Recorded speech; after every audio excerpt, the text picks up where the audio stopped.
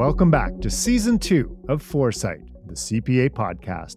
I'm your host, David McGuffin. It's so great to be back. This season, we'll be bringing you more of the great stories and insights about how the landscape is changing for CPAs. And we'll bring you even closer to your fellow CPAs, introducing you to professionals who are embracing the challenge. These are people who love to innovate. They're quick to embrace new technologies, and they seek out new ways of doing traditional activities. And here's an example. How about using a drone to conduct an audit? That's right, a drone, the kind that requires a pilot's license to operate. Later in this episode, we'll speak to one partner at EY who's taking innovation to the next level, literally. But first, if you're a mid-career CPA, you don't necessarily need to learn to fly to stay ahead. However, you may need to shift your mindset. One reason for that is the updated competency map for CPAs, which aims to produce a new kind of professional accountant. Irene Wysick was part of the team that created the new competency map. She's a professor of accounting at the University of Toronto. Irene, thanks so much for joining us. Thanks for having me, David. So, describe for us the CPA of the future as you see it. Wow. Okay. So the CPA of the future will be future focused. So a little bit more looking forward, more looking at where we're going as opposed to where we have been. In the past, perhaps much of what CPAs do is looking at hindsight, auditing historical financial statements, doing tax returns, doing budgets to actuals. Many CPAs, of course, do forward-looking things like wealth management, tax planning. But the CPA of the future is going to shift a little bit more towards the foresight. Less about hindsight, more about foresight. And of course, the CPA of the future will be tech savvy and have a systems mindset that will embrace the systems, the hyper-connectedness that surrounds us increasingly every day.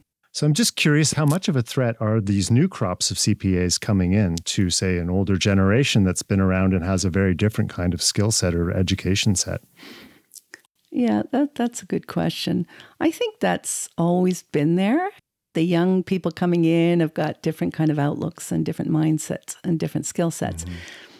I think, though, now it's bigger because this technology is not just, oh, here's a new tool. It's a paradigm shift. It's a whole different way of thinking about things. And, you know, if you say I'm going to go digital, well, literally you could think, okay, that just means me taking something paper-based and putting it into machine-readable form. But then if you want to digitalize something, your business, it's don't just try and use the technology to do exactly what you used to do when you were doing it manually. It's like rethink it. You don't need to just do exactly the same thing. You now have these powerful tools and this connectivity. So there's a better way to do it and you can streamline it. So then how does a mid-career CPA learn these new tools? There's so many opportunities to upskill. So if you're mid-career and you say, look, I want to do this, there's nothing to stop you from doing that. Do it. Go and learn a little bit. Take a course. There's so much there that's available to everybody. So I don't think there's any excuse, except if you don't have the growth mindset. You don't want to do it because that's the way you've always done it, and that's the way you want to continue doing it. That's the danger, I think. But if you say, no, you should get up every morning and really embrace what's new and what's on the table today, what's coming through your LinkedIn feed, and embrace it and think about how you're going to go forward. And in the competency map, we call that evergreen learning. It's sort of that curiosity. It's a thirst for knowledge, and it's a commitment to continue to learn. And so, you know, where CPD is probably that third one, the commitment. The first one, curiosity and a thirst for knowledge. Get up every day thirsty to say, what can I make better? How can I improve performance today? And that to me is going to be the big change. The challenge, however, is not just having the desire to do this sort of thing, but having the time. That's another risk for the mid-career is they're very busy. People are busy, so they don't have time to just sit and think about, oh, I want to be curious today. They're like, I got 100 things to do today, and being curious is going to take up too much time. So it's a trade-off. But unless you have that curiosity, you will not have that potential to really reap significant gains as you go forward. So I think that evergreen mindset is critical. And I think maybe mid-career people have to think about how they do that themselves and then how they help their staff and their colleagues learn and be curious and embrace that thirst for knowledge.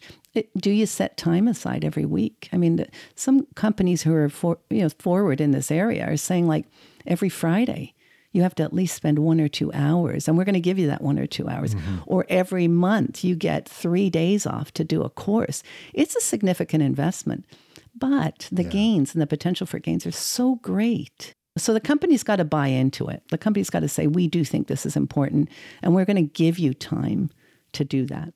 Yeah. And reward you. So it is a little bit of a shift more towards an innovators kind of environment where curiosity and an innovation place would be. Irene, thanks so much for coming on the podcast. Thanks, David.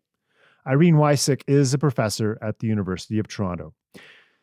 You heard Irene say the real danger for mid-career CPAs does not come so much from the next generation of CPAs. It comes from not having a growth mindset. Doing things the same way because that's the way you've always done it. That's definitely not how Andrew Morgan approaches his role at EY. Andrew is a partner in charge of data analytics for the financial services audit practice. He's also a member of EY's Audit Innovation Lab. You're about to hear why that's a good fit for him. So Andrew Morgan, thanks so much for coming on the podcast. Great to be here. So one of the reasons we wanted to get you on here is because you do some pretty untraditional things when it comes to doing audits. And one of those untraditional things is the use of a drone. And I'm just wondering if you can explain to us how that works. Yeah, certainly. So the idea to use a drone came to me while I was doing an inventory count. Actually, I was out in the parking lot counting vehicles for one of my clients. And as you can imagine, it's a big lot, lots of vehicles to count. And I figured there's got to be an easier way to do this. So sort of thinking around about a few different options, the first thing I actually tried was to do it using satellite photos. And you can actually go online and there are vendors that will sell you satellite photos of different parts of the Earth at different points in time. And so we bought one of those, quite recent one close to the balance sheet date. And we tried counting those from space, first of all. But the problem with that is that it's very grainy. You don't get the level of detail that you really need to be able to see it. And also you have less control over exactly when the photo is taken. So after that one didn't work out, then what we did is we decided to get a little bit closer to the vehicles and decided to do it by drone. So the first year we did it, I actually hired an external drone pilot to do it. And he came and flew his drone over the parking lot, took about 300 pictures and stitched them all together into one big picture. And then we were able to see the vehicles very clearly and to complete the count that way. And then the second year we did it, during that year, I went out and got my own drone license. So in Canada, first you get your basic drone license, you do an online test. And then after that, if you want to get your advanced drone license, you do another test, and then you do an in-person test as well. So I got that. And then I also got my US drone license, so I could cover lots down there. And so with that, I went back the next year, and the firm bought a drone, flew with that, and put that up in the air. And I sort of essentially repeated the same exercise, but doing it myself. So taking the 300 pictures, stitching them together, and counting the vehicles that way. Fantastic. And so when you're using the drone, I mean, how do you know, for instance, all the vehicles are all functioning vehicles or that sort of thing? Yeah, it's a good point. The drone itself won't tell you whether the vehicle turns on. It won't tell you whether your client owns the vehicle, for example. So using the drone is just part of the audit. Good comfort, that number of vehicles are in the lot, but you still have to go and we got keys for 25 of the vehicles, got in them, made sure they turned on. We looked at the VINs and got the title and registration to confirm who owned it. So you're right. It's not like the whole audit is done by drone, but it supplements and enhances some of the physical inspection components that are present in inventory counts. Mm-hmm. I mean, is there a way to quantify how much more efficient that is than what you were doing before? Or Yeah. In this case, there's an element of quality over efficiency. When you do an inventory count, you often only count a sample of them, of vehicles. So it might be 25 or 50 vehicles that you do a count of. With a drone, you can count 1,000, 2,000. You could do 100 population counts. So the biggest gain I see is in the quality of the execution of the audit procedures, as opposed to efficiency when it comes to kind of this like a vehicle count in particular. Mm-hmm. Have you used it? I mean, you're talking about cars. Have you used it for other kinds of inventory counts since then? Yeah, so we also then expanded into doing warehouse counts. And this is one where maybe the efficiency comes into play a little bit more. When you do a warehouse count, you'll often pick some from the inventory list that you want to find on the shelf, and then you pick some from the shelf and try to match them to the sheet as well. And every time you pick one item, assuming it's not at ground level, which is the case for a lot of the samples, you find the aisle and you find the shelf, but then you have to call over the forklift truck. And because of safety considerations, they essentially have to shut down that aisle. You as the auditor move out of the aisle as the forklift truck comes in. Mm-hmm. You watch it reach up 10 meters or so to the shelf, pick your pallet off and bring it down. Then they open the aisle back up and you can go and inspect the pallet. So it can take something like 3 hours to just count 25 items, wow. Assuming that you're constantly moving around a fairly large warehouse. When we did it with the drone, we were able to count the 25 items in about 45 minutes. So it was quite fast that way. And you didn't have the same sort of mechanics of having to shut down aisles and reopen them. And the advantage with this one is when we brought the drone up, you could really see the product from the drone itself. And we took pictures straight on and moved slightly to the right and slightly to the left so that we could see down the sides of the pallet, and took pictures along the top as well. And then we had to get close enough to get some of the barcodes in the picture. So you can really do a lot of the inspection and look for dust, signs of obsolescence or damage that you can do at ground level. Huh, interesting. I mean, these are all innovative uses of new technology. I'm just wondering, are there different kinds of tools that you're using to help you with audits as well? Yeah, another one we worked on. So we're going to do some drone work up at a mining site. And a lot of the mining sites have these large extractions of ore that sit on the ground. Historically, we would typically rely on a surveyor to help us with measurements and then try to recalculate kind of the volume of cones and things like that. But we found we were actually able to do it just on an iPhone. The iPhone has many of the same kind of position data that can be attached to photos. So we ended up just took the phone, took enough pictures all the way around the pile, and then measure the volume that way. Wow, that's amazing. So just your iPhone, your smartphone. Yep. Wow, that is really incredible. I mean, these are very novel approaches to a very traditional role as a CPA. Have you got pushback against using these sort of new innovative ways?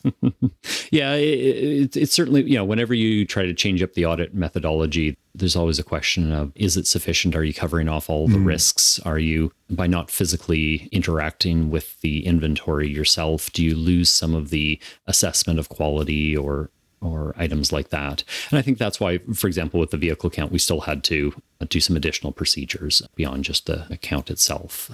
So we get a little bit of pushback if people think if this is just going to be the only procedure, then there's a little bit of a resistance. But you augment it with some other procedures and you can cover off all of your audit risks that way. So beyond drones, beyond the app, what other things are you playing with as you're working on your audits?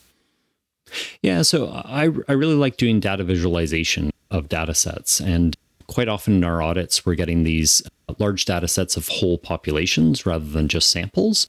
And I started off doing just software-based visualizations, so using Tableau or Power BI or other sort of graphing tools to create dashboards and sort of slice and dice the data in new and interesting ways, looking for outliers. But then expanded a bit further, bought a 3D printer a few years ago and started playing around with that. And I realized that you can actually 3D print data as well.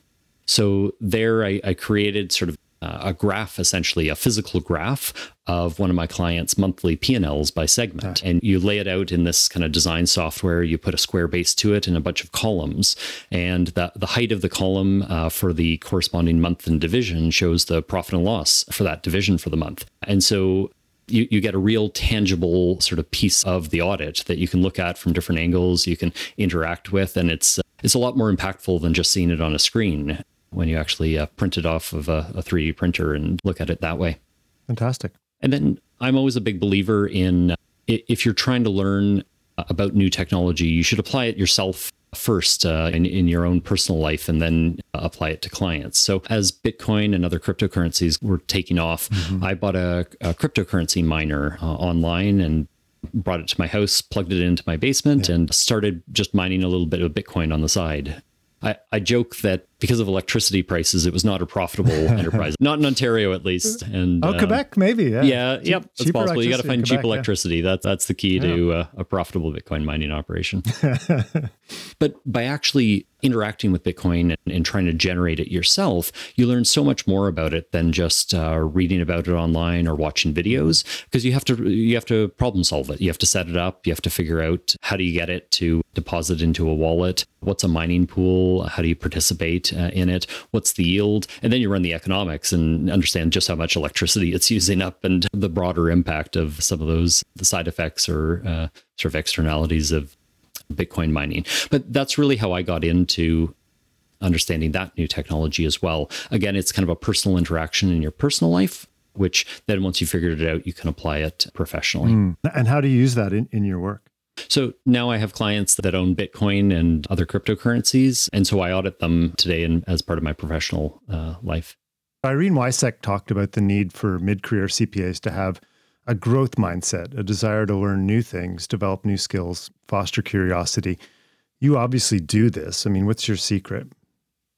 Well, you always want to be curious about new technology and emerging methods. It keeps the audit interesting, keeps your professional life interesting, because you don't want to repeat the same procedures again and again for 30 or 40 years. And the new technology often has good ways to improve efficiency, provide clients with new insights, allow them to see their own data in a new light or from a new perspective. And so if you're always interested in how can you improve the process, I think that really drives a lot of the curiosity and exploration around new tools. Mm-hmm. So over the next decade or so, how important do you think it'll be for CPAs to have this sort of innovator mindset that we're talking about here? Oh, yeah, it's absolutely critical, because the knowledge that you finish university with will not be enough to carry you through your whole career. Every year, there's going to be new technology and new approaches being released. And so it's important to always stay on top of the developing technologies, learn how to operate them, experiment, test them out on clients, and test data as well. See what works, see what doesn't work. Sometimes new products they're just too complicated, or there's something that makes them a little bit difficult to use. But others work very well, and you can either cut hours or improve efficiency substantially on the audits. Fantastic. Well, thank you, Andrew. This was really, I think there's a lot of food for thought here, so really appreciate you coming on. Well, great. Thank you very much for having me. Andrew Morgan is a partner at EY in Toronto. So if you're mid-career and you want to upgrade your skills, what's the first step? We put that question to Ashley Alvarez. She's CPA Canada's lead for program development. I think the first step is you would want to identify specifically what you're wanting to work on. Are you wanting to become more efficient at ETL, extract, transform, load techniques? Do you want to implement robotic process automation in your organization?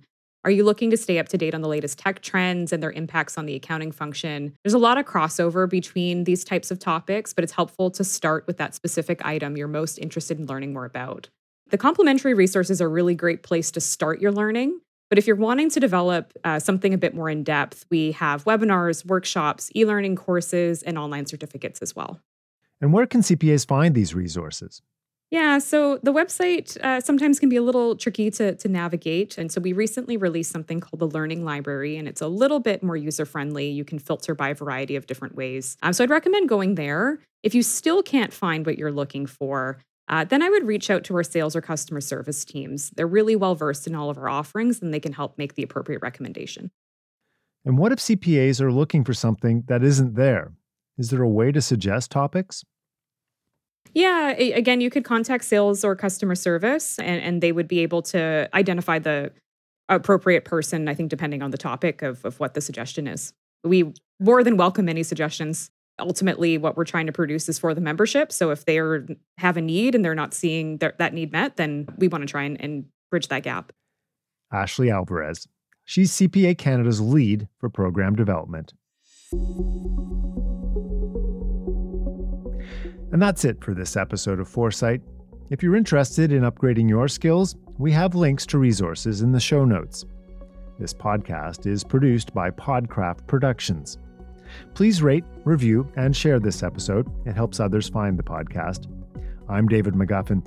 I'll be back with our next episode in 2 weeks. Until then, thanks so much for listening.